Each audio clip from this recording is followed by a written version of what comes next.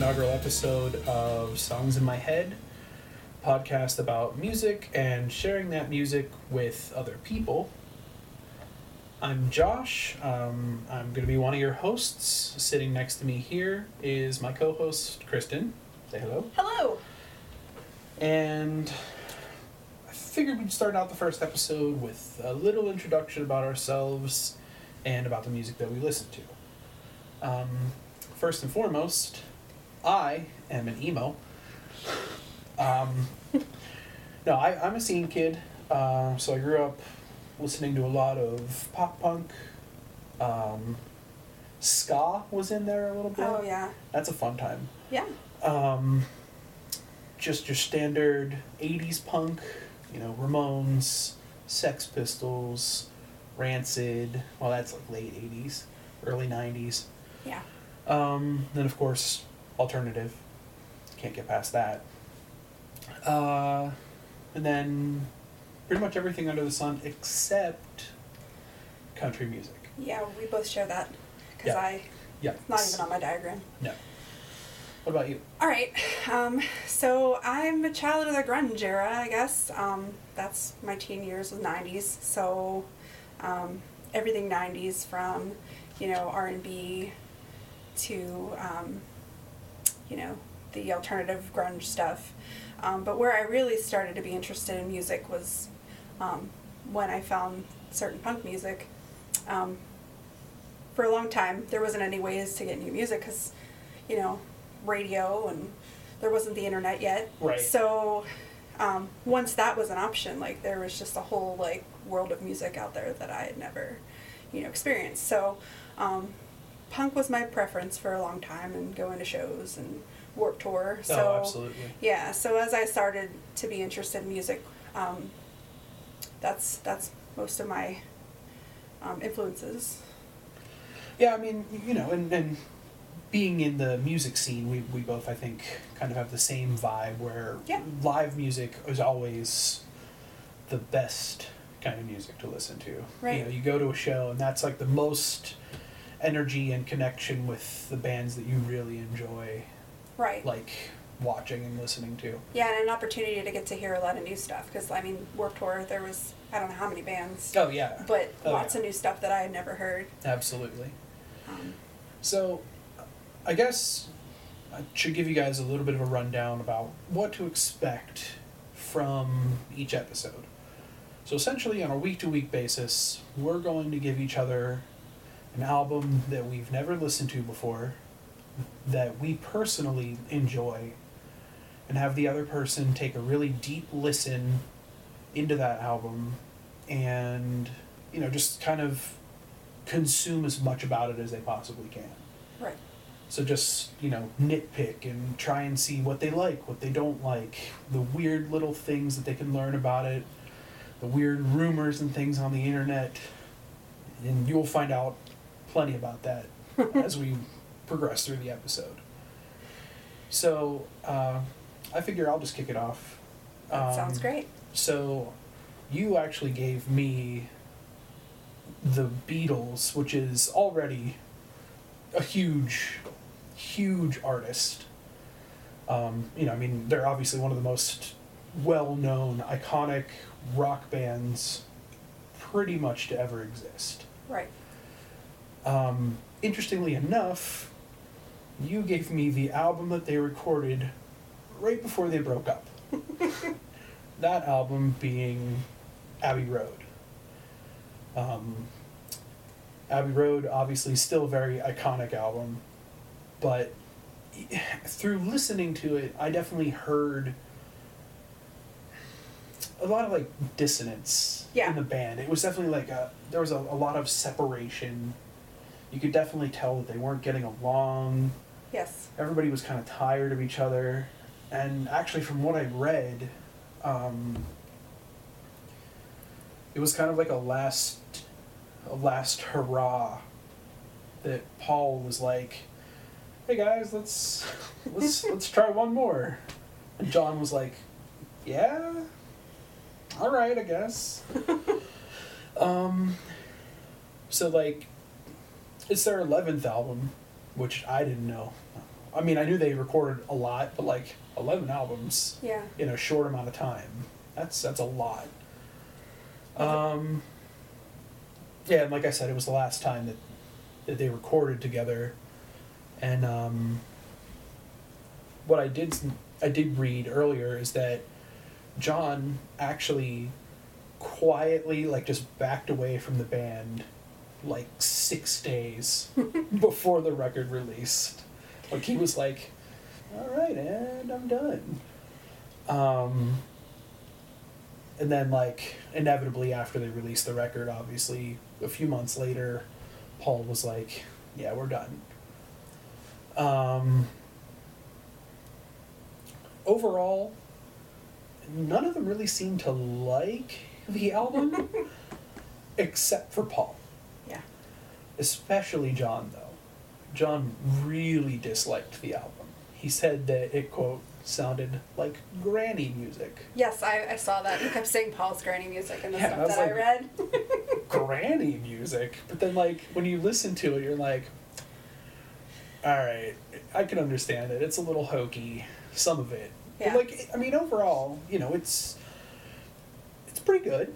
I mean, I think it's an interesting album. I think I kind of went into it at a little bit of a weird angle because when I listen to music, you know, I listen from beginning to end, full album, and I wasn't thinking that obviously it having been released in 1969, it was on a record.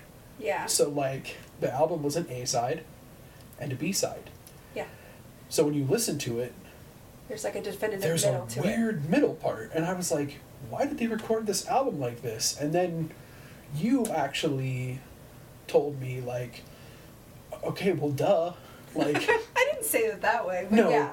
no, but like you gave me the epiphany moment where I was like, oh shit, you're right, yeah. Like, Well, that's why I chose this album, because like it's the first album I remember growing up with. I listened to it on vinyl in the beginning, and then cassette, and then CD. So like, I think as far as anything that I've listened to over the years, it's the only thing I've listened to in like every format.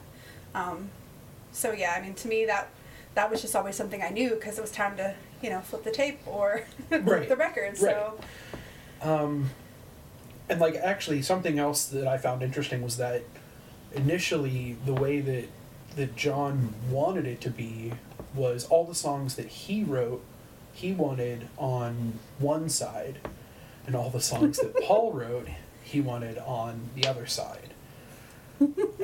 And I mean, clearly that guess we can know which side's which too. but it didn't happen. Oh, exactly. I mean, they didn't record it that way. They didn't put it together that way. But like, I think the reason is because John wanted more of like a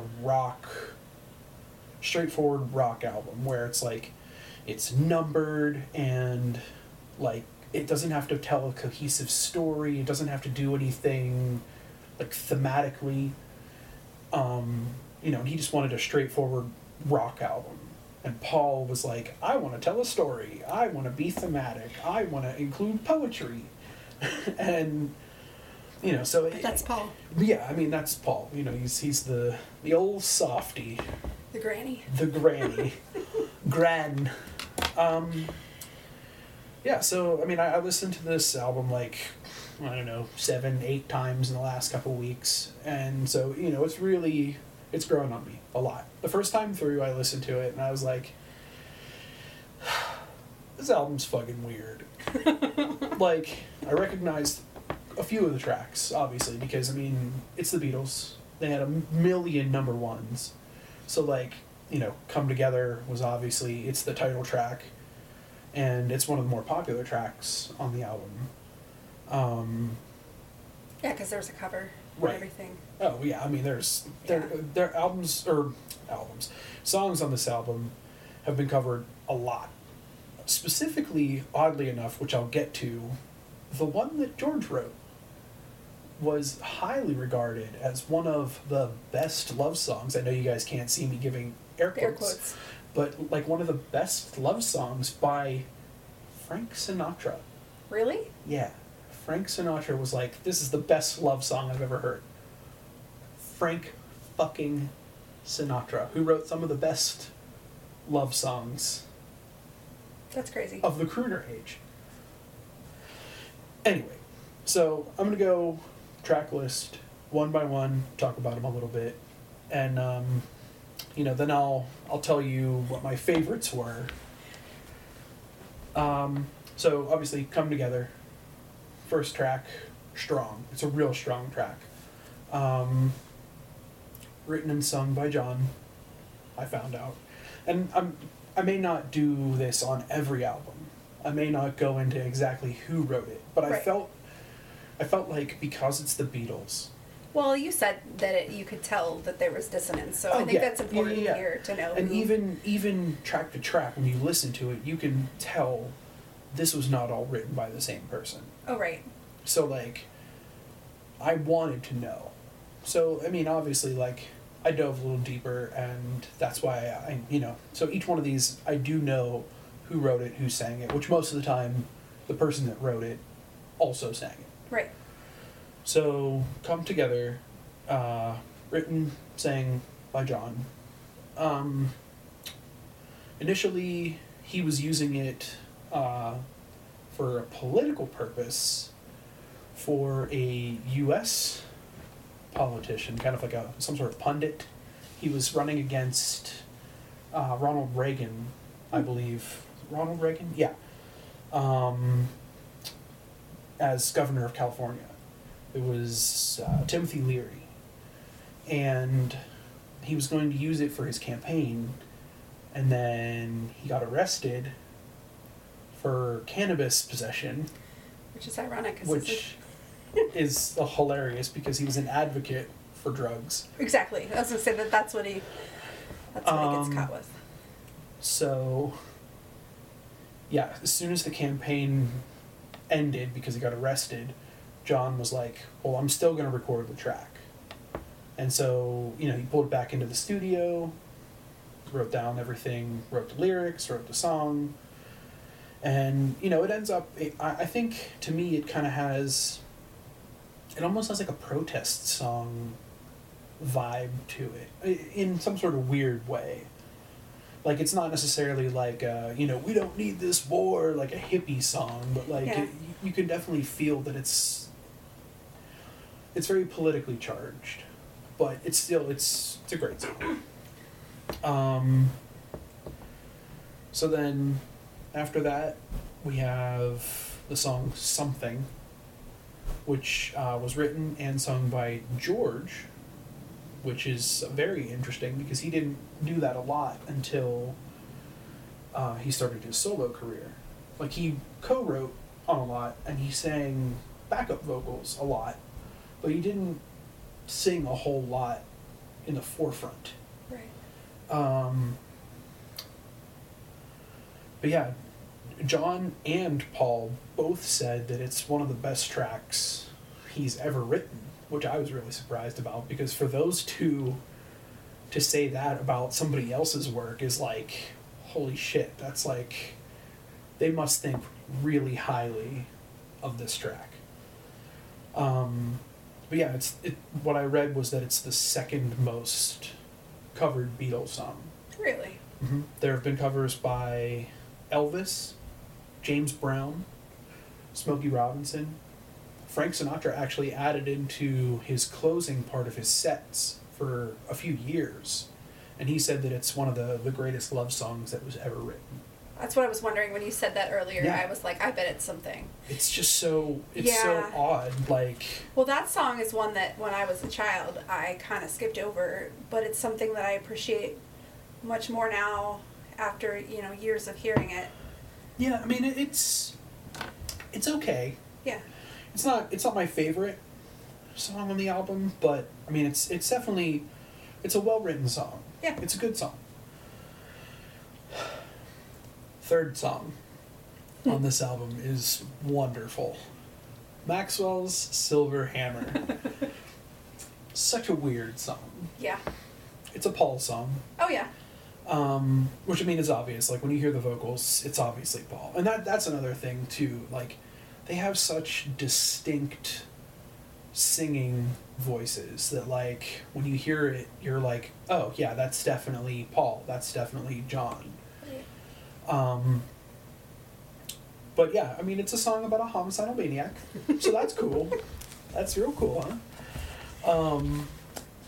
But he actually, the thing that I thought was really interesting is he said in an interview that it was written, that he wrote it as an analogy for, like, when something goes wrong.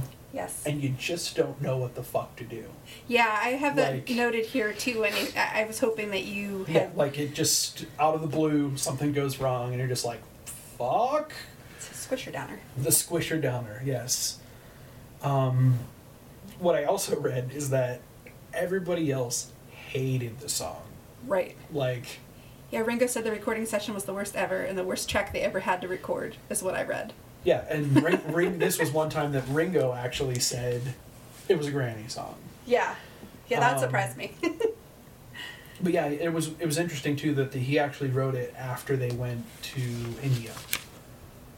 Like after they had gone on their little trip to India, come back, and then he wrote that, which I thought was interesting.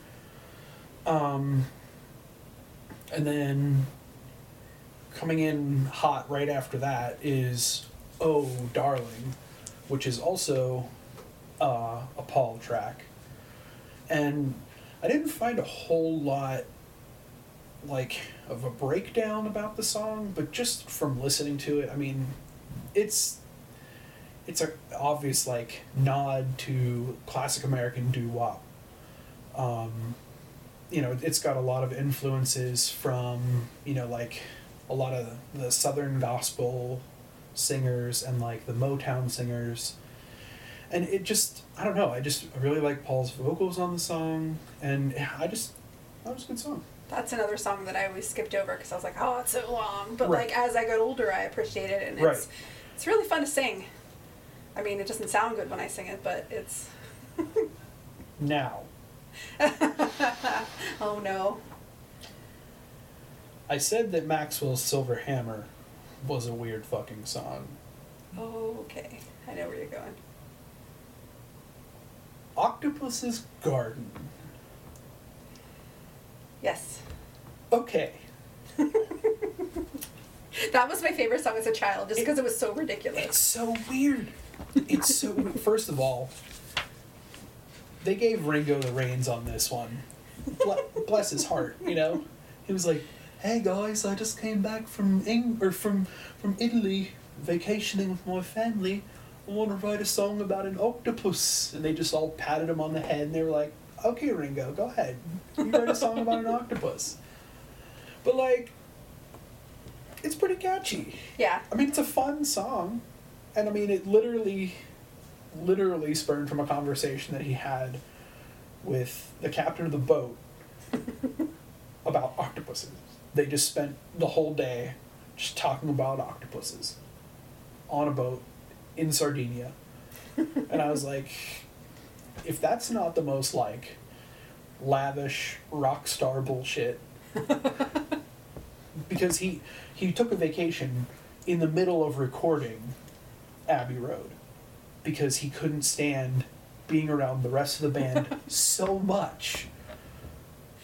So he basically just went and chilled on a boat and talked about octopuses and then wrote a song about it.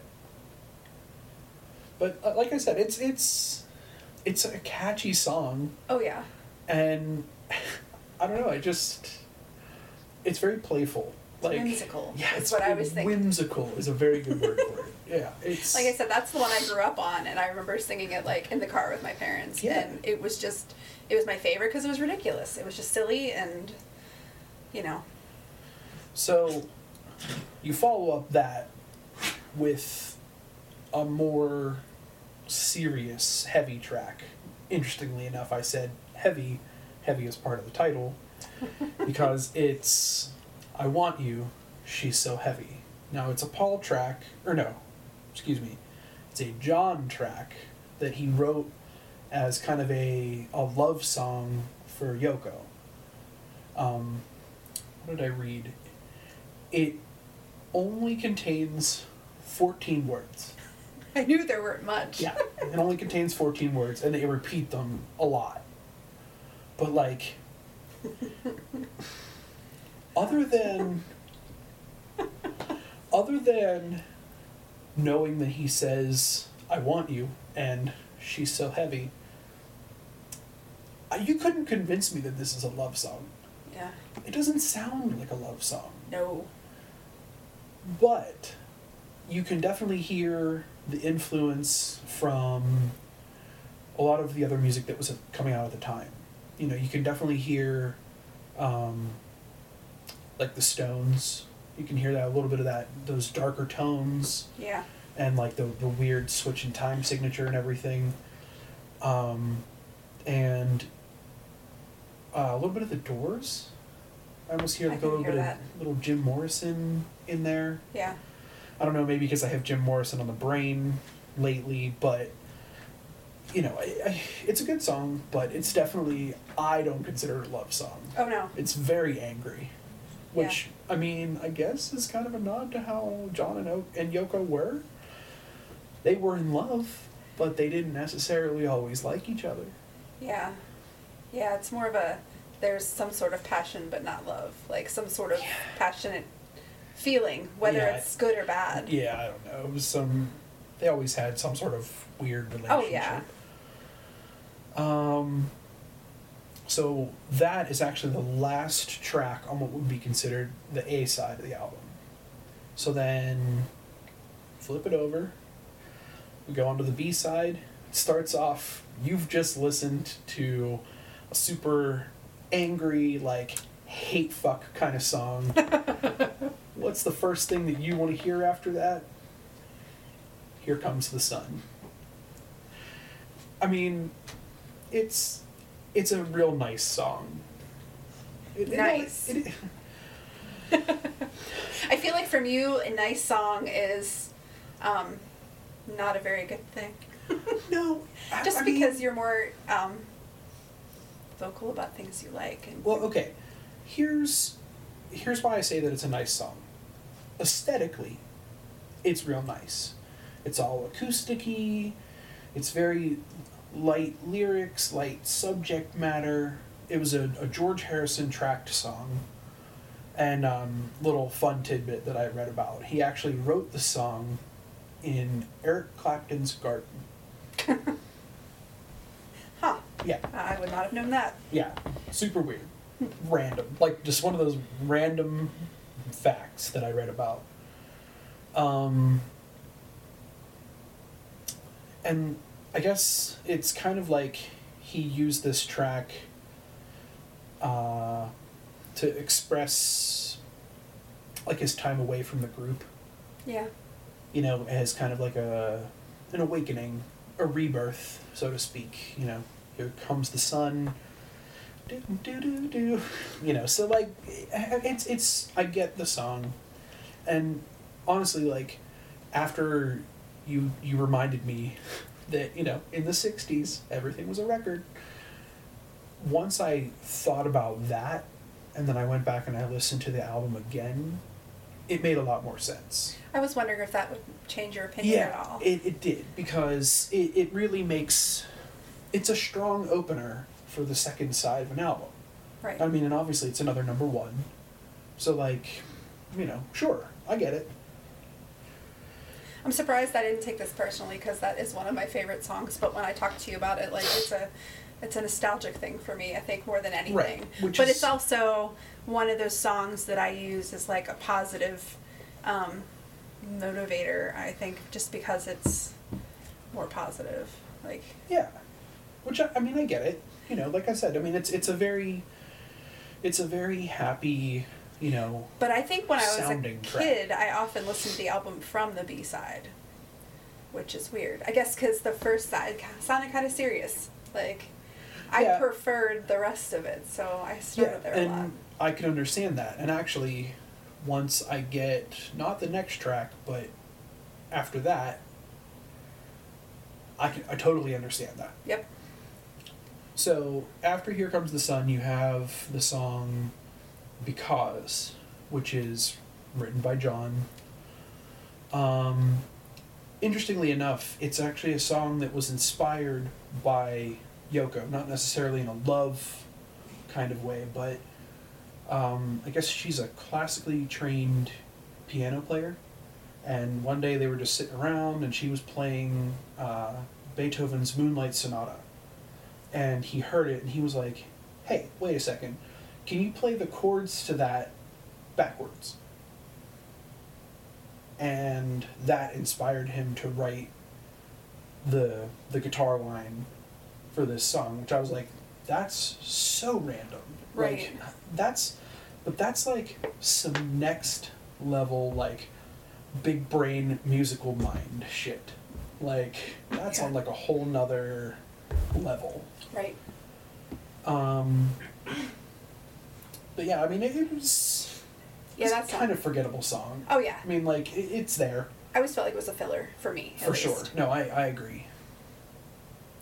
Now, here's why I could definitely... Honestly, if they took Because out, they could easily have gone straight from Here Comes the Sun into what they call the medley. Yeah. Easily. So, essentially, the end of the album, they called it a medley because everything kind of Continuously flows. tells a continuous story. Excuse me. So the first track in the medley is You Never Give Me Your Money, which is written by Paul, and it's actually, I mean, clearly it's about money. So it's essentially it's kind of a lament about their business with their label at the Right. time. But I mean, it's a well-written song. I mean, I enjoyed it. I thought it was a good beginning for the medley, which I do like. Yeah, it's a real like subtle lead into the medley. And then from there it cuts into Sun King, which is written by John. And one thing that I did read about it is that the title is likely a nod to a biography that's written about Louis XIV. Really? Yeah, because his nickname was the Sun King Huh. of France. But also what I read is that most of the lyrics are just nonsensical gibberish written in Spanish, Italian, and Portuguese. So like, and they even joked about it that like, none of them really spoke any of the languages very well, but all the words sounded nice together, so they just put them together. Right. Then, Mean Mr. Mustard. Oh yeah. That's an interesting track. It's another John track, and what he says is that it may have possibly been written about a Scottish guy that he read in the newspaper that was getting taken to court by his wife for money. But in the track they say that he hit it up his nose. Maybe a drug reference. Right. Maybe not. But it's a fun song. And then it goes, interestingly enough, it goes into Polythene Pam, which they make a reference to in Mean Mr. Mustard. They say his sister Pam Works in the shop. works in the shop. Initially, it was recorded as his sister Shirley, but then they changed it to Pam to have continuity Right. in the medley. Another John track. The theme, super interesting. The word they used to describe it was somebody that's a scrubber, Yeah. which in literal terms is somebody that scrubs floors, so somebody that cleans. In comical fetishy kind of terms, it's somebody that scrubs floors and can't do anything else for a living, so they're a prostitute. The name itself was a general name that they gave for the track, though, because it's actually a combination of two women that the band knew during that time, like leading up to them recording Abbey Road. The one lady that they knew, I didn't write any of their names down, not important, but the stories behind them, interesting. The one lady was addicted to eating polythene. And that's actually how she got the nickname Polythene Pam. Yeah, she was Polythene Pat is what I was Oh reading yeah, in my Polythene thing. Pat. It was a fan from their early days. Mm-hmm. Yeah. And then the other lady was somebody that liked to dress in polythene. And I didn't really know how to take that. I was like, okay, sure. I mean, and there was all the interview things that I read was like a lot of weird kinky sex things. Everybody was dressed in plastic. I was like, all right, it's the 60s. You guys do what you want to do. Exactly. Sure. The next track, quite possibly one of the funniest named tracks in the album, She Came In Through the Bathroom Window. It's literally what it sounds like. Right. It's a song written by Paul about fans that essentially just camped out outside of his home or apartment or hotel. And one time, one of them took the ladder from on the side of the house, climbed in his bathroom window, and stole a picture of his dad. I didn't know that part. Yeah. That part's my favorite part of the medley. I don't know why. It's so weird. But what's even funnier is that they actually have an interview with that woman that came in through the bathroom window. And she said that she knew people that would go in to his home and, like, take his dog for a walk. I'm like, that's so weird. Yeah, But that is kind of crazy. whatever. Quick thing, though. Before I go on to the next song, something that I did read that was really interesting is that Polythene Pam and She Came In Through the Bathroom Window is the only time in the band's history where, what was it, 2 separate songs by John and Paul were recorded as one. So the track was laid together, but it was written and sung by 2 different people. Right. Only time they ever did that. Huh. Yeah. Super interesting. So after that was Golden Slumbers, which it's interesting. It's a very whimsically kind of lighthearted song, which another Paul track, and everybody knew Paul was like the very theological, well-read member of the group. And actually, the lyrics were taken directly from a ballad by a poet from like the 15th century. I think his name was Thomas Dekker.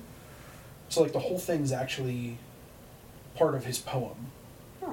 Yeah, like all the lyrics are basically straight out of this ballad that he wrote, which is super interesting. And you could kind of hear that too. It kind of has like the flow to the actual lyrics, kind of has like a sonnet kind of flow to it.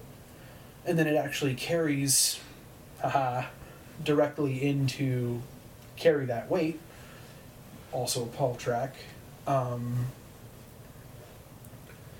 which is another kind of trials and tribulations song similar to You Never Give Me Your Money.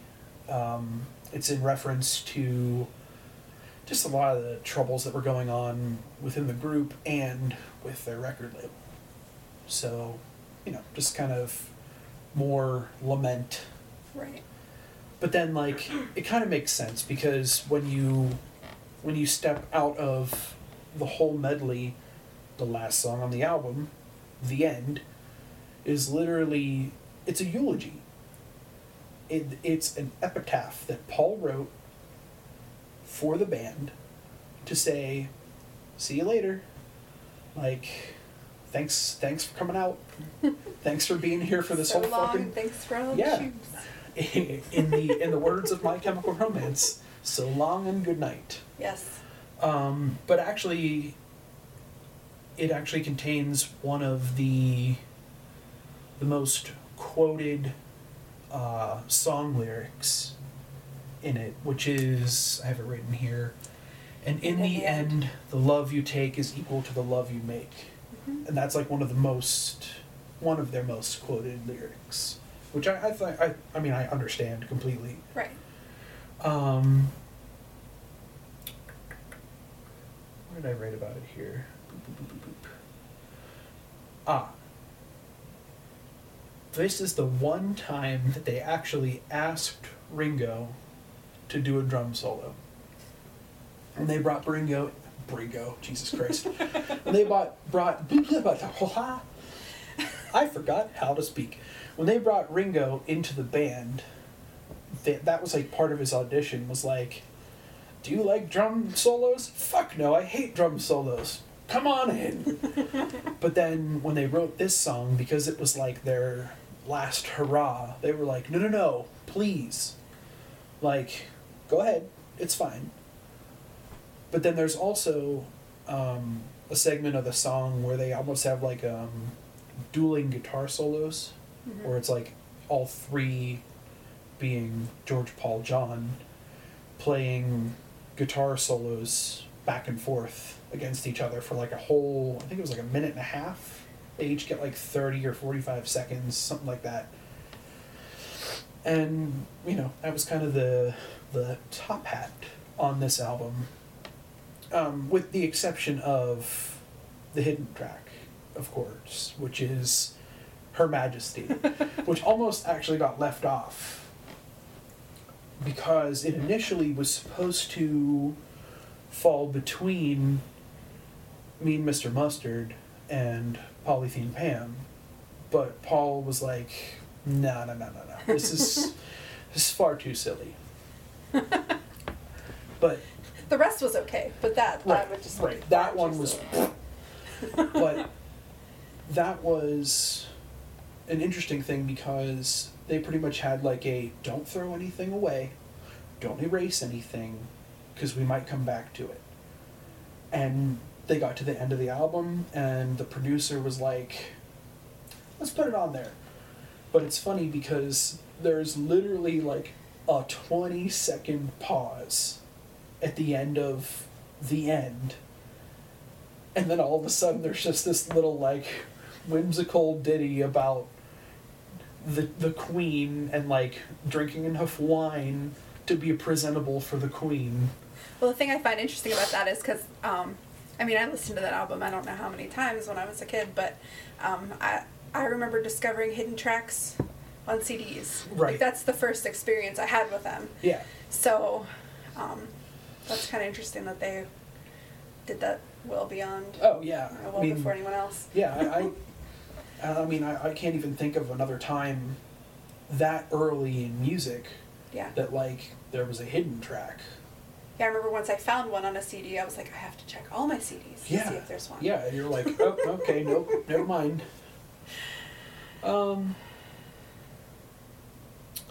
Yeah, so like I was saying, with the two songs that were recorded together, Yeah. with John and Paul, interestingly enough, actually, a good portion of the medley was recorded together. So like, Sun King and Mean Mr. Mustard were recorded together. Polythene Pam, She Came In Through the Bathroom Window were recorded together. And then Golden Slumbers and Carry That Weight were all recorded together. So they were recorded as one track. Right. And then tracked onto the album as individual tracks. So it's pretty cool. And not that it has anything to do with the actual music on the album, but another fact that I did find very interesting was that this is the only Beatles album to not feature any self-explanatory words on the cover. No album title, no band name, nothing. It's just a picture of them crossing the street. And I thought that was really cool. Like, that's like such like a... That's like punk rock before punk rock. Right. Like, it's so... That's so punk, it's stupid. And I love it. And now, I mean, everyone knows that scene. Oh, yeah. That picture. And, I mean, like, the one thing that I was reading is, like, people go there all the time and, like, redo that album cover. Yeah. And I'm like, I mean, it makes sense. Okay, so I guess I'll tell you what my favorites on this album were, and you know, I'm sure it's an agree to disagree. Oh yeah. Obviously the opener, Come Together, great song. I've always liked that song. I mean, it's a strong track. It's a jam. You know, it's one of those songs that you're like, yeah, okay, cool. It's a great song. Maxwell's Silverhammer and Octopus's Garden, because they're just so fucking weird.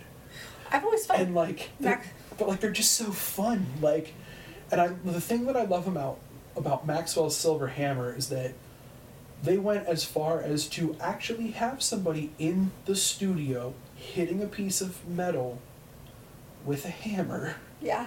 Just to add the effect into the song. I was just thinking when you mentioned the two together, like the Octopus Garden is kind of whimsical, but also Maxwell Silverhammer always felt whimsical to me in like a very dark way. Yeah.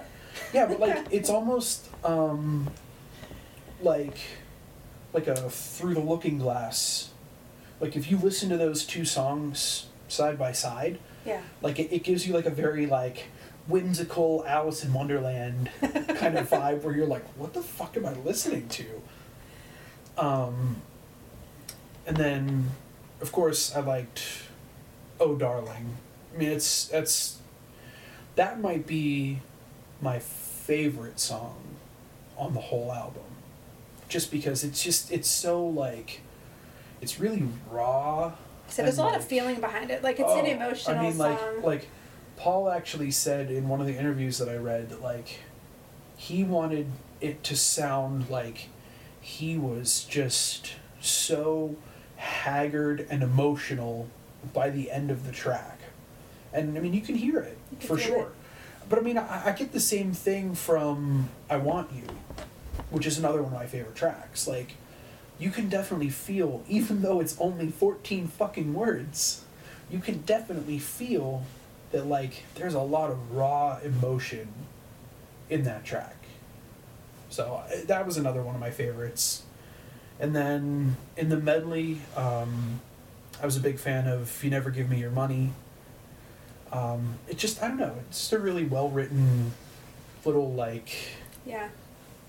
Little track. And then, I mean, not to say that I didn't like the other songs. It's just some of them spoke to me more than others. Well, I kind of expected that. Yeah. They're all pretty different in different ways. For sure. For sure. They're definitely some very, very different tracks. But I mean, overall, I think that it was a great album, and I think, you know, I mean, I'll definitely listen to it again, obviously, because I'm a Beatles fan, you know, like, not like a super fan, but I'm definitely a fan, and like, you know, it's definitely an album I could see myself going back to. Right. Did you have a clear least favorite? Because it just was there. Yeah. That was really the only one that I didn't really care for. I mean, like, Here Comes the Sun wasn't my favorite. But are you like, downplaying it because you know I like it? You don't have to. I'm not going to be offended. No. Okay. No. I mean, it's because I had heard it before. Right. But I think sometimes when I had heard it before, I didn't even realize it was a Beatles song. Yeah. And then, like, I heard it, and I was like, oh, okay, I know this song. Like, Interesting. So, like, I don't hate it, but it's definitely not one that, like... That you would go out of your way to listen to. Yeah. If like, it wasn't on the album. Right. Okay. Like, yeah, for sure. But it's, I mean, it's, like I said, I think it's a well-written song. And, you know, I think it's a nice segue into the long medley that is the B-side of this album. Right. For sure. I mean, I like the whole thing, though. I would go back to it. Good. So, let's take a pause for a second here, and I'll take a breather. Yeah. And do a little segment that we're gonna call Earworm. Yeah. And it's just kind of one of those songs, or a couple of songs, or an album that has just been chomping away inside your ear lately. I know you have a super random one.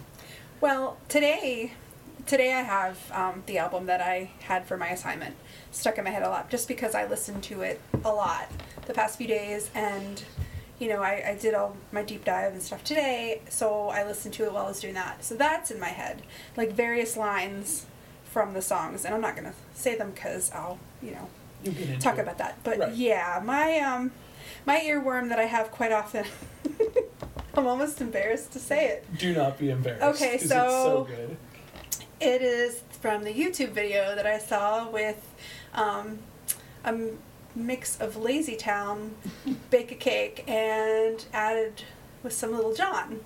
So Perfect. yeah, I don't know if there's an official name for it, but Isn't it? It's just Cooking by the Book. Oh yes, Cooking right? by the Book. Yeah, You're right. You're right. I'm pretty sure it's just called Cooking by the Book.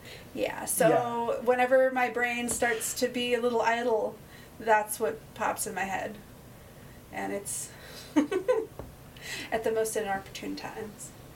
So, mine is pretty random though. So like, I don't know why, I don't know what put this song in my head, but I've been like kind of just humming it every now and then, like when I'm at work or when I'm just around the house, even in the shower, I've been like whistling it to myself. Oh, I can't wait to hear what this is. Stepping Out. Really? Yes. Stepping Out. Like I'll just be like walking around at work and I'll just be ba ba ba ba ba ba, and I'm like, why? Listening to their music, and I'm like, I can't get it out of my head. Earworm. Literally, it's a literal earworm. So, and we're gonna try and do this every episode. It might be more than just one song sometimes, because I know there are times when I could be in the middle of listening to something and I'm like, no, I gotta go back and listen to this album real quick. Yeah. So, I guess it's my turn. it is your turn. Okay, so my album that Josh gave me to listen to is an album called Trainwreck by Boys Night Out. Boys Night Out. Yes. That was a very... Okay. Boys Night Out.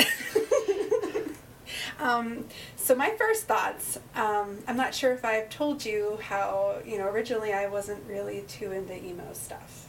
Yeah. Just because I think I kind of missed that phase. I was, not an impressionable young person when the, whole emo scene thing was a thing. So I just never really got into it.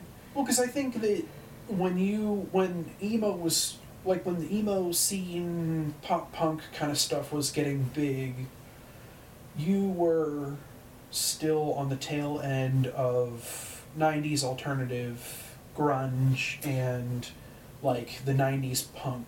Yeah, and like I said, that's, the late 90s is when I got the internet and right. Got to be exposed to new music and Napster and all right. that stuff. So ooh, I Napster. know, right? It's the devil.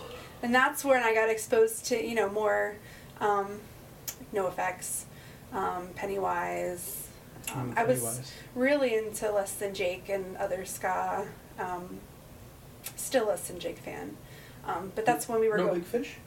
Yeah. Did you like Real Big Fish? Yeah. I've seen the two of them together playing. Oh, nice. Yeah, so more into that kind of stuff. And I mean, that was the days when you could go see a show for $10 or whatever, some Right. punk show. The good old days. Yeah, so I mean, I saw some pretty good shows, but I like Bouncing Souls, and I mean, there's a little bit of everything, and I did like pop punk, New Yeah. Found Glory, but I wasn't as into it, I think, because I think though, when you put a band like New Found Glory in there, though, they kind of are walking the fine line, because they came out in like 97, 98, which is right when the punk scene became the scene. yeah, So like they were still coming out of post-punk, post-hardcore, which is actually pretty much where Boys Night Out came in also,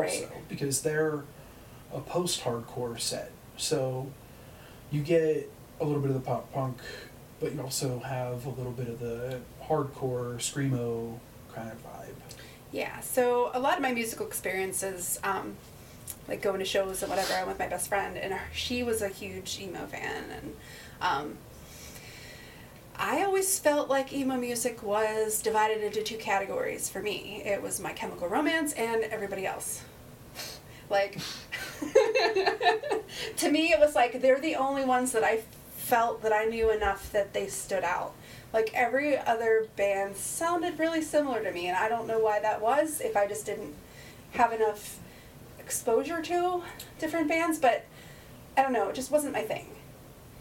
Somehow My Chemical Romance kind of crossed over, and I wound up listening to them, but the rest of it, until I met you, I don't think I ever really spent much time thinking about it.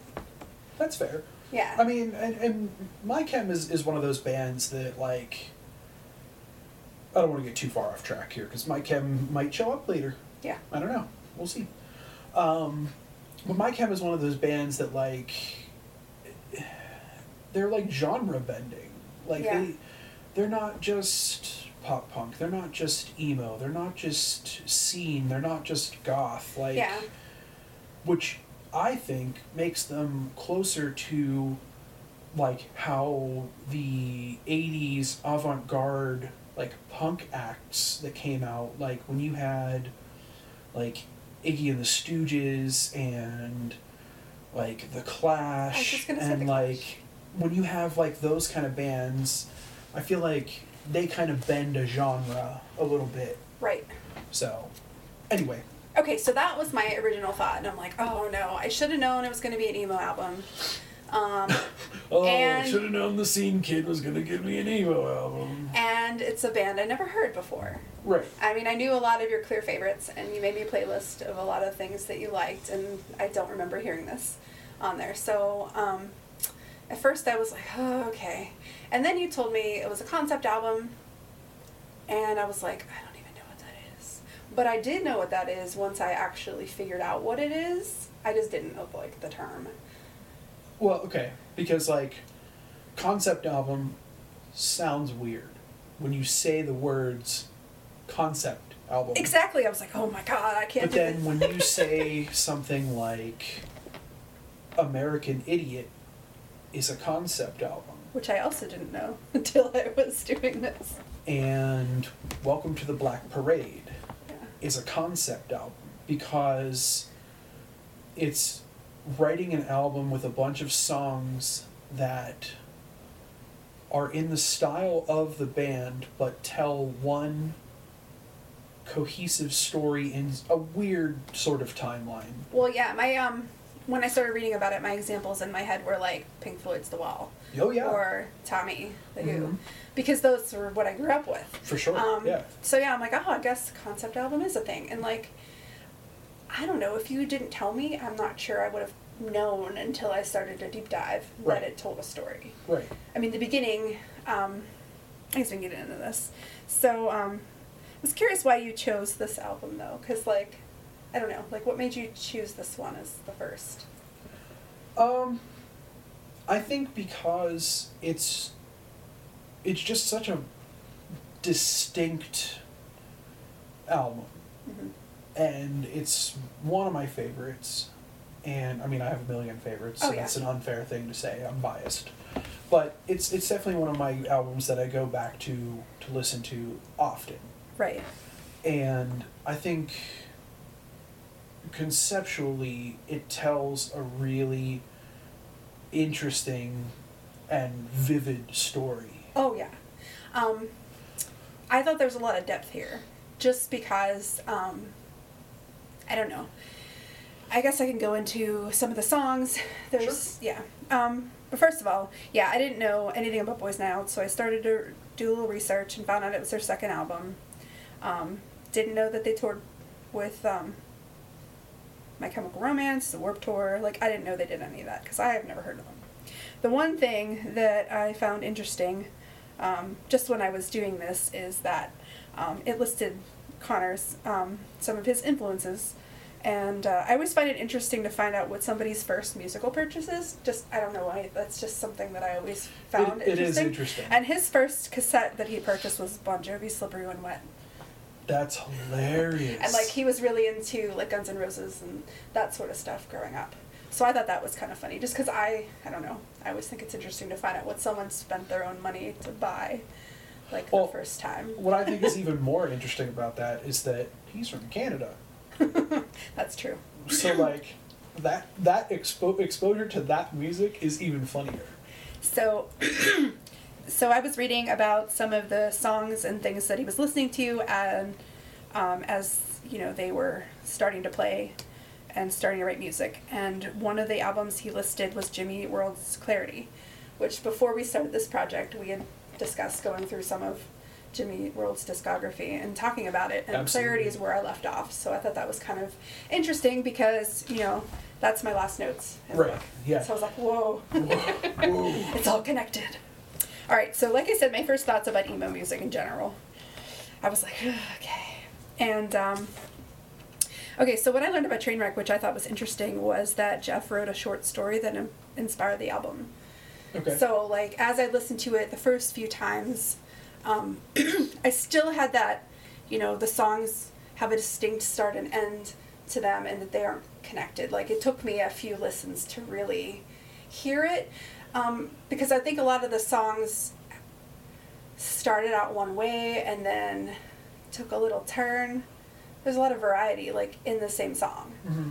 So it was hard to tell sometimes when I was listening to, like, where the songs started and ended. And actually, before I met you, I don't know that I've listened to a full album in a long time. Oh, wow. I mean, I have some of your recommendations, but before that, I picked and chose whatever. So I could tell from here, like, I would have missed a lot if I Yeah. picked, like, a track. Yeah. And I can't even think of a track that stands out because it's so connected. Yeah. Yeah, so I found it interesting that it was based on a short story. And that, you know what, that makes sense too, because, like, Yeah. when you, I mean, and you'll get in, I'm sure Oh, yeah. you'll get into that, but when you have listened to the album and you listen to the content of the album, it has a short story vibe to it. Oh, definitely. Like, so I can get that. But it was probably a lot darker than something I would have chosen for myself. Like, Which is interesting. The content matter is super dark, but not all of the songs Oh, no. are super dark. I talk about that in here. So, like, the first track was introducing, and I thought it was interesting that they all were, all the tracks were named in a current sense. They all ended in ing, so they were like a current. I thought that was interesting. It started out where a doctor was dictating notes and talked about how a patient was released, and he was looking over all his new, tapes and notes, and there were a few of his words that kind of stood out to me, where he talked about, I know he seems fine, but seems can be a very dangerous word, especially in this business. It can be fatal. So it kind of hinted to there's going to be more. Right. Like, some of the things I caught during this, conversation, maybe the sixth time I listened to it, made sense to connect to the other things. Because at first I wasn't sure what part this introducing belonged to, but it really isn't the beginning of the story. It's somewhere in the middle. So based on that conversation that he was recording, it was, not going to be the end. Right. So he talks about how the patient has this hole behind his eyes where the events that happen just kind of fall through, and talks about how it's loneliness and the kind that no amount of love or human contact could ever mend. Right. So like that's one of my favorite lines when he's like, it's loneliness in its most crippling form. Yes. And he's like, I can fill these holes with drugs. It's exactly what I said next. I can fill these holes. Words. It's my job to try and fill these holes with something else. And then the first line, like musical, that you hear is, the lines I wear around my wrist are there to prove I exist. Well, I didn't realize and connect that until much later. Yeah. And we'll talk about that later. For sure. But that's the first, line that is sung, and that's all you hear in the first track, really. And then the end of it is a conversation where the patient says something's eating me alive from the inside out. So that's... Which I actually think that's really cool, that right at the end you actually hear the patient. Yes. Which is cool. That's how really... I feel like a lot of it connected with each other. Yeah. So that really sets the scene for what you're going to hear in the rest of the album. Yeah. So the second track was Dreaming. I think for me, there's a clear before and after in here, because he talks about how he's in love, and tonight I'm wrapped up in her, and it's a current thing about how, connected they are. And then you hear the song change, and then he starts to talk about things in the past tense, like last night I was wrapped up in her. It kind of goes from current to after and skips, And almost when you hear the way that his vocals go through the song, it almost becomes belligerent. Yes. Towards the end of the song, he's more almost ranting. Yes. Yeah, so what I got out of this one is that he was talking about how he and her were inseparable, mm-hmm. but then, in his nightmare, he kills her. Right. And at that point, it's the nightmare and her become inseparable. Right. Instead of him and her. Right.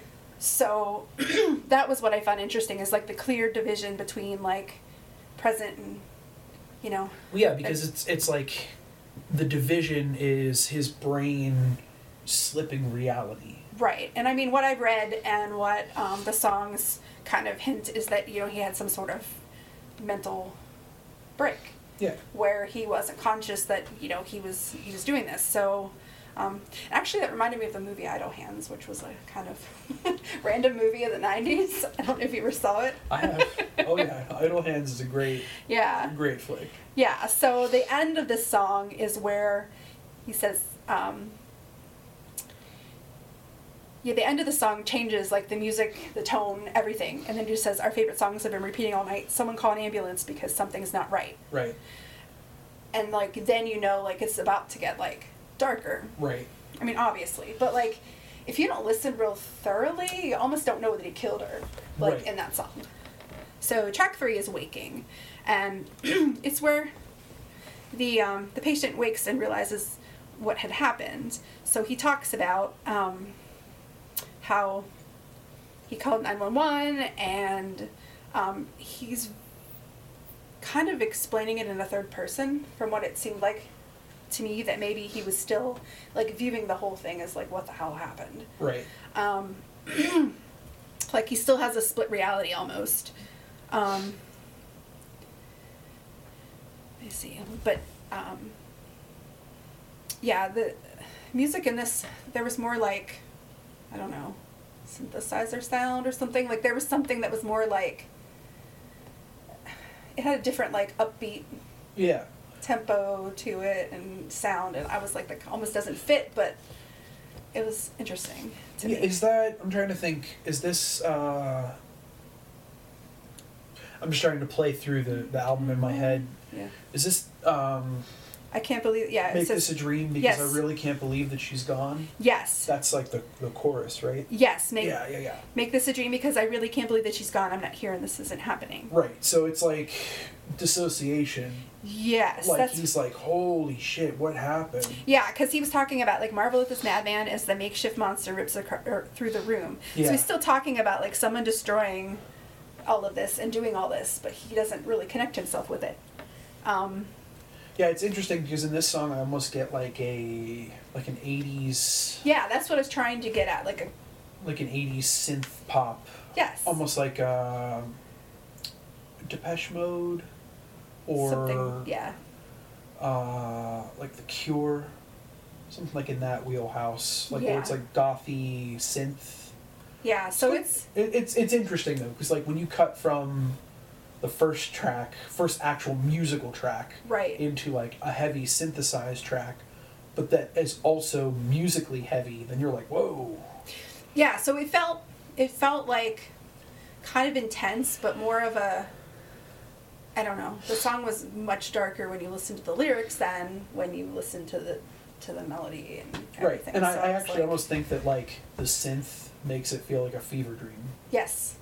That's kind of what I was thinking. Like he still isn't connecting. Like where he like wakes up and he's just in a daze, like yes. in a head trip, and you're just like, whoa. Yeah. So like that song, I felt changed everything. I don't know. Like that's kind of where I started feeling he was more human. Yeah. Just because you have really hardly any contact with patient in the introducing part, except for that last line, and then I don't know. You hear dreaming and you're like, great, he killed her in his sleep. I don't know if I believe this. And right. You're all like, of that. Oh. But then hearing, waking, it has some human aspects to it that makes you almost feel bad. Like, right.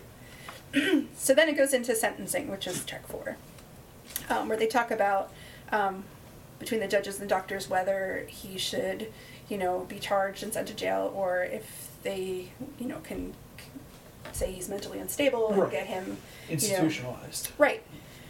So like some of the lines that stood up here is, my name is evidence, my role is undeniable, unless I've become inadmissible in crimes of consequence. So I wrote that down, and I wrote down nothing makes sense anymore when murder is just a mistake that you've made. I love that line. I know. I really like that too. So like. And I love it too because it's like sung in like a chorus. Yes. And he just comes in with that like nothing makes sense anymore. Yes. Like, and you're just like, when oh. Murder's just a mistake. Yeah, it's like, but like you get like a full chorus behind him, and you're like, ooh, geez. Yeah, it's like emotional. Yeah, like it has such a raw emotion to it. Exactly. So like in that one, there's a lot of feeling there. Yeah. And especially in that line. So then on to medicating, which is track 5. And what I got out of this one is, the patient's in the hospital, he's talking to the doctor about being released. Mm-hmm. And he's saying, he thinks the hospital's making him worse. And the one section that stood out there was, doctor, what am I here for? Can't you see that I don't need this place? I don't need these walls. I'm no threat at all. Yeah. And then he was like, doctor, you won't regret this. Yeah, because it's essentially like... And then I was like, shit, he's going to regret this. Because, like, it starts out probably right there. Yeah. In the between where he's released. Right, because, like, in medicating, like, it's like, hey, you guys got this all wrong. Like, I don't need to be here. I'm not crazy. Like, it was an accident. Right. And like it's him trying to convince them, like. Well, I was trying to wonder if he was trying to convince himself, because like after you get to the rest, you kind of wonder, was he rushing to get out of there to like keep going on all this? Because there's the whole line where he's like, yes, I know what I've done and I regret it every day. Yeah. So here's where it got really dark. Track 6 was purging. Basically, the patient's released and return to his regular life and back to work and everything. And it seems like everyone's surprised how quickly he's returning to everything. Right. And, there's a a line. Where is it? Let me see here. I'm trying to remember because. Okay, so yeah, here's where they start to say the lines I wear around my wrist are there to prove I exist. Right. And here's where they talk about, it hints at what he's going to do. It says, walk through the kitchen, grab a marker, trace the path, the blood will flow. So you start to wonder at that point, like, what he's planning. And then the lines around his wrist. And it comes to the point where, you know, he cuts off his own hands to, you know, prevent himself from doing that again. As he says, these claws will never kill again. Yeah, which it's a perfect reference back to your idle hands reference. Exactly. So that's kind of what I was... that's exactly what I was connecting how's to. That? Idle hands are the devil's tool? I think so. I think. I'm going to look it up while you... So yeah, so here there was like a ton of feeling, but when I was thinking about how he was promising the doctor that he's not going to regret this, I was thinking, does he know he's going to cut off his hands? Right. Is that how he's assuring the doctor that he's not going to regret it? So yeah, it sounds like, you know, there were people around, you know, he cuts off his hands and basically like passes out. Yeah, I'm a monster clothed in crimson sleeves and perforated lines where my wrist should be. So then you know, okay, well, you know. And it's interesting, too, because initially when you hear him talking about the lines on his wrists... I was thinking it was self-harm almost in the beginning, but then... It almost sounds like... Ooh, wait, trigger warning. Oh, yes. It almost sounds like he's going to kill himself. Yes. And initially, when I first listened to it, I was like, oh shit, is this guy about to kill himself? Well, see, I got out of that, the lines around my wrist to prove I exist, because sometimes you need to feel something. So I was thinking that, you know, he was medicated, maybe he didn't feel like he, you know, could feel things. So maybe, you know, physical pain would cause that. Idle hands are the devil's playthings. Oh, there you go. Yeah. Right. Okay, so we go from that song to Relapsing, chapter 7, where he's back in the hospital, and here's where he starts to hear his wife's voice. I thought this was really interesting because instead of the emptiness he's filling it with a song. So he's hinting that he's got a song that he needs to, you know, release. But you hear, it opens with hearing the wife's voice, which actually, I forget the vocalist's name, but her voice is really good. Yeah. Like, I was really impressed. Yeah. I heard she left the band or whatever, and then I was like, where? You know, where else Yeah, can she you hear her? literally recorded this album with them. Yeah. And that's it. Right. So she sings, last call at the hospital, you slept through it all. And these four walls warn you that your surgery, it might not be the key to fix the memory of you and me. So I was thinking, well, there's a last call reference. So thinking like last call at the bar, like, is this his last call at the hospital? Like, is this the last time he's going to be there? Right. So to me, I started to worry, like, oh, well, there's got to be something else. Like, he's not just going to cut off his hands and that's the end of the story. Right. Well, and he even gets into that in the first line of the song. Where, exactly. You know, where he says, like, this is more to me than my ex-love and my ex-limbs could ever in my life begin to explain. That's exactly what I wrote next. Just because a lot of this felt like really, I mean, I could see where it's a short story. It feels poetic. So he's talking to the doctor about how the song needs to come out. This is bigger than me, but with no hands and even less skill, I don't know how it will ever come out. So in that song, it's like he's trying to bring her alive again with the song. Right. Right. But some parts that stood out to me was the saddest songs can sing themselves and just sing along. So it's almost like he still feels this is happening to him, that he's not in control. I actually like the line that is right before that, where he says, so if death's the answer, then the question is the trigger, and I'm just the firing pin. I wrote that as well, because that felt... Yeah. Well, and then it follows up with, because I'm just the messenger doomed to detonate on delivery. Yep. So, like, it's like he knows He's gonna burn this motherfucker down whenever he sings this song. Yeah, he's whatever. gonna fucking rock it till the wheels fall off. Like he wants to get this song out there, whether it destroys him or not. Yeah. So like the first time, the very beginning of the song is when the wife's voice, but at the end, she repeats that verse and it's much stronger and much louder. And that's where I really thought her voice was amazing. Oh, yeah. Because there's just so much, like, raw passion behind her voice. Like, it's so powerful. Yeah. And, like, when you get into that, like, ending chorus and she hits that super high note. Yes. It gives you chills. Exactly. Like, you're just like, oh. Like, wow, that's a lot of emotion coming out of that. Right. So then, from that track, it goes into Recovering, track 8, back where, the patient's on medication because he's catatonic and everything from his hands. He's in a lot of pain, so he's on painkillers and whatever. So at that point, that he's starting to take these drugs, and, if he does that, he almost, I think is that where he says... Yeah, when I mix 4 pills with a drink, the song starts to play. It's in the back of my head, it's everywhere, and it's all I can think about. So like, he's still doing that to like break reality. Right. Like meds, drinking, whatever. So because it's like he has the medication, and the medication makes him feel like a robot. Mm-hmm. But then he mixes the medication. Yes. With his old medication. Yep. And that slips him into a dissociated reality. Right. Where he's still trying to figure out what this song is that he's trying to share. Yeah, I take my medicine and make them believe I'm a better man. So, like, that he's just trying to fool people at this point. Right, it's a facade.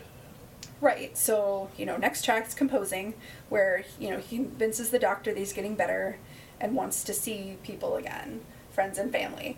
And this is kind of where I had the oh shit moment, just because it goes right into, it's about the song, it's about the song in my head, the one where the audience is all dead. That's the line that's been in my head. Right. Like, pardon me, audience, but that's where I got the title for this podcast. I could tell.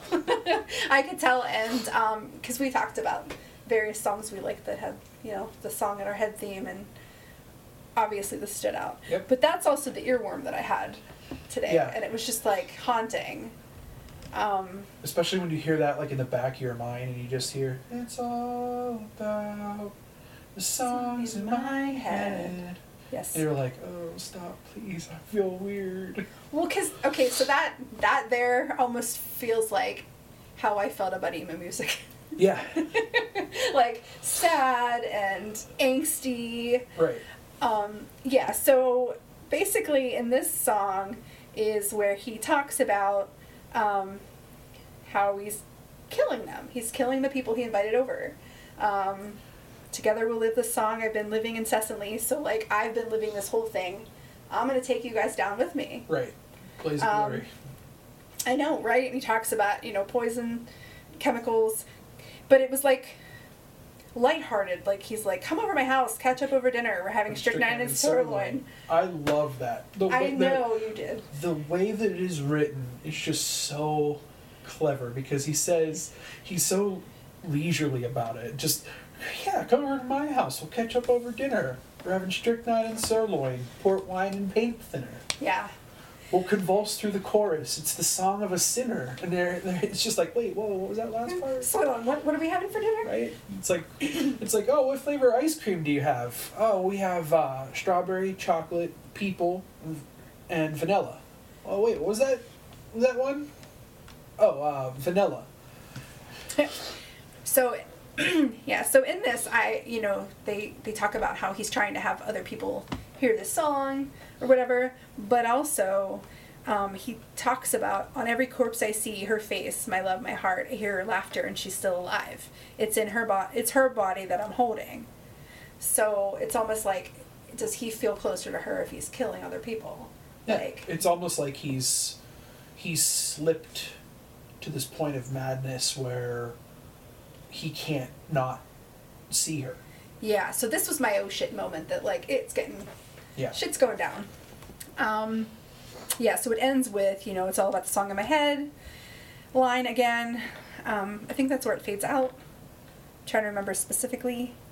But yeah, so it goes on to disintegrating. So, like, they're all, you know...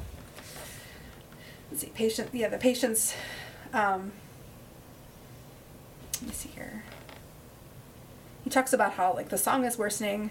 Last night I leapt through the ceiling. There was just something appealing about leaving my body behind and coming through as you circled overhead. And I said all the things that had been missing from the funeral that I had been forbidden from taking any part of. So it's like he's getting closer to her at this point. So you know he's almost closer to his end. Right. Right. It's... But what I found, like... It's his fever dream. Again. Yeah, so it was almost chilling at the end because it was like the doctor has to go. Yeah. So I wasn't sure if that meant, okay, he's done with treatment, he's done with life. I wasn't sure if that's where he was going or he's going to kill the doctor. Right. Didn't know where it was going to go here. And I don't think you even know what his intention was. No. Because it goes right into healing. The patient calls the doctor and he's feels the song in his head coming to an end. The doctor... Is this what the... Oh. Yeah, but here, it sounded like he was trying to choose to be better, but I wasn't sure if that, again, was just a ruse to the doctor. Right. You know, like, oh yeah, doctor, I'm feeling much better now. Yeah, for sure. Let's see each other again so I can kill you. Like, right. I wasn't sure if that's where it was going. I'll call the doctor. This song finishes with him. Like, the part that I liked was music this magnificent and medicine are one and the same. They make life worth living, hearts worth healing.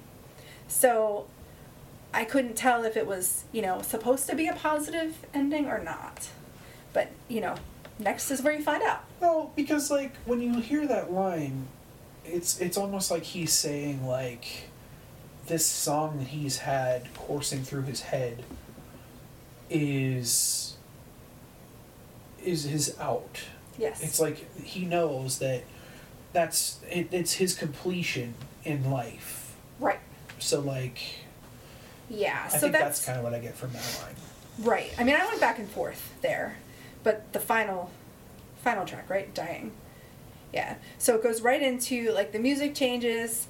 You're right into where the doctor comes, and he finds him, like, almost dead. Right. Yeah, so the doctor... Okay, so, yeah, he sings some where... Let's see. Your body's been dying while your mind has been trying to make you picture a life where you kill for your lover in a song in your head. So he's talking about the deaths of countless others simply set up the lyrics for your symphony. That's where you'll find me. So, like, real dark, kind of off key, like... yeah, but, like, I feel like... That's like his last leap into madness. Exactly. Like, he's on his way out. But you could hear it. And you know. Yeah. You can hear it in his voice, you can hear it in the lyrics, like... Right. It's there. It's, like, the feeling is palpable. Right. Right. So, yeah, it cuts to the doctor again where he says, you know, he's not dead yet, but he's close. I failed. This is my fault. And then he says, and somehow he's smiling at me. I think he's whispering something. No, not whispering. I think he's singing. Right. So there's the song in the head. He's finally getting someone to hear it. It's instrumental for a little bit, but then it ends with bits from the other songs where it all connects. The lines of Wear Around My Wrist, line again. And in the background you hear somebody call an ambulance because something's not right. The smell of her perfume struggles to cover everything. Then we were inseparable, which fades away. So, like... I love the part in there, too, when he's, like, when the doctor's recording himself on the scene. Yeah. And he's, like, the stench is overbearing. And he's, like, it's almost sweet, but, like, in a sickening... Yeah. Yeah, so, like, it's like, there's bodies, dead bodies that he killed. He's like, but it smells like women's perfume. Right, but that was like his trying to bring back Right. the feeling of her. Yeah. Yeah, so that's basically the end of the album. And when I was done listening to the deep dive, like I listened probably 4 or 5 times through, but I wasn't fully focused on it. But when I listened to the deep dive, I just sat there like, huh, like mouth open, just because you had like that whole emotional roller coaster feeling. Right. And it's just like, I felt like I was shaken up. Right. And I sat there. It was like I got slapped in the face. It was just, and I texted you, and I was just like, this album's a piece of literature. Like, it's fucking poetic. Right. And like, I felt like I finished a really, well, I say good book, but like an intense book. Like, right. one that I was really disappointed that it was over, because like, it was a rush to listen to. Yeah, it's like you read like an old Stephen King book. Yeah, so I like sat there and I didn't know what to do next. Like, how can you follow that? Right. It just felt... It's such a good story. Right. But it's just like you said, it's a roller coaster. Like, it by was. the time you get to the end, like... Well, like I said, I could really feel it turn when he was talking about inviting people over and, you know, feeding them poison and stuff, right, and I was like, oh... Yeah, whoa. But yeah, I really liked it. I didn't expect to. But I can't do the whole, you know, I like a track better than the other here, because it's a whole story. Right. There were parts that I liked, and it was mostly, you know, the lines that he repeats at the end, where he talks about the lines on his wrist, or, you know, it's all about the song in my head. Right. Like, there's certain pieces that are more... more my favorites. The part where the wife sings at the end of the song, like, it's just, it brings out a lot of emotion. So yeah, I mean, today I listened to the album for, I don't want to say the final time, before this. Yeah. And yeah, I didn't know what to do. I took a nap, because I just felt like, I don't know, it was intense. Yeah. But I'm curious to hear now what the rest of their music sounds like, because from what I was reading is that, you know, this album was different than their first. Yes. And almost disappointing to some people, that they was so, like, I don't know, the sound was different. But I'm interested to hear, like... more of their stuff. Yeah. Well, that's good. And so now, after hearing this, I definitely... I don't know, between this and some of the stuff on your playlist, I don't think that all emo sounds the same anymore. Oh, so. There we go. I know. So you're definitely... For me, on this album, you know, like you said, it's tough to pick favorites. Right. Because, like you said, it's a whole story. So, like... I don't feel it was a favorite track, but there were favorite moments. For me, though, like, on... mixes and playlists and everything before, I've always been able to work in the song Medicating. Right. Because if you pluck it out, it can still stand even as its own story. Right. And what's the title of the song with his wife? Oh, The Last Call at the Hospital. Yeah. Relapsing. Yeah, Relapsing. I've put that on mixes also, because that's also one of those, like, it kind of tells its own little mini story. Right. In itself. So, like, those two tracks I've listened to, like, a ton. Right. More than I've listened to the whole album, but I have also listened to the entire album, like, a lot. And the one thing I find interesting, too, is when I was talking to you about him cutting off his hands, and you had said you didn't know if it was done as, like, precaution? What did you say? You said you didn't know... Like, to me, it was... when I found out he cut off his own hands, I was like, huh... That's oh, because initially really drastic. I wasn't 100% sure if it was he cut his own hands off or the doctor did it as a precautionary That's measure. it. And I was like, man, if it was that way, it would have been so much darker. Ooh. That would have been wild. Yeah, fucking so ride. like that was something I'd never considered, and I was like, oh man, Right. if that was. But yeah, I mean, I don't see myself listening to this anytime soon, just because it's gonna stick with me for a little while. It's a good album. And I know personally, I don't reach for like dark things. Super when dark, I, emotional. yeah. Yeah. So, but I really enjoyed it. Yeah. I didn't expect to. It's a good album. It's a good album. But I will say, and I'm sure that you probably discovered this when you listened to it, the first couple times you listen to it, you're like, the fuck am I listening to? Yeah. Like, why? Like, it's weird. Yeah. Initially. But It then really once you, grew like, on me. once you take the time to actually, like, consume the whole story, Yeah. and once you figure out that it's a story, it makes the whole thing make a lot more sense. Yeah, and I mean, lyrics is one of the most important parts to a song for me, just because, like, I really love poetry and, like, the way words sound and the emotions that you can convey just with words. Right. And when you put it in a song and give it, you know, melody and, you know, voice, there's so many things you can add to it to bring that feeling. Right. So when I sat down and actually listened to each track, looked at the lyrics, you know, made some notes, it was really interesting to like build one by one on the story, because it was hard to grasp it all the first few times I heard it. Yeah. Yeah, and I did all of this in one sitting, which I was not planning to do, but there really was, it was almost like a page turner, like a book, like you couldn't put it down. Yeah. I couldn't stop, and I'm glad I didn't, because I had like the full start to finish effect. Right. But Well, I'm glad that you enjoyed it. I did a lot more than I expected. I keep saying that, but like, No, I mean, It was- I it was an understand, experience. because it's definitely it's a big experience when you are introduced to an album that's like that. mhm. So, so what else have you been listening to other than this?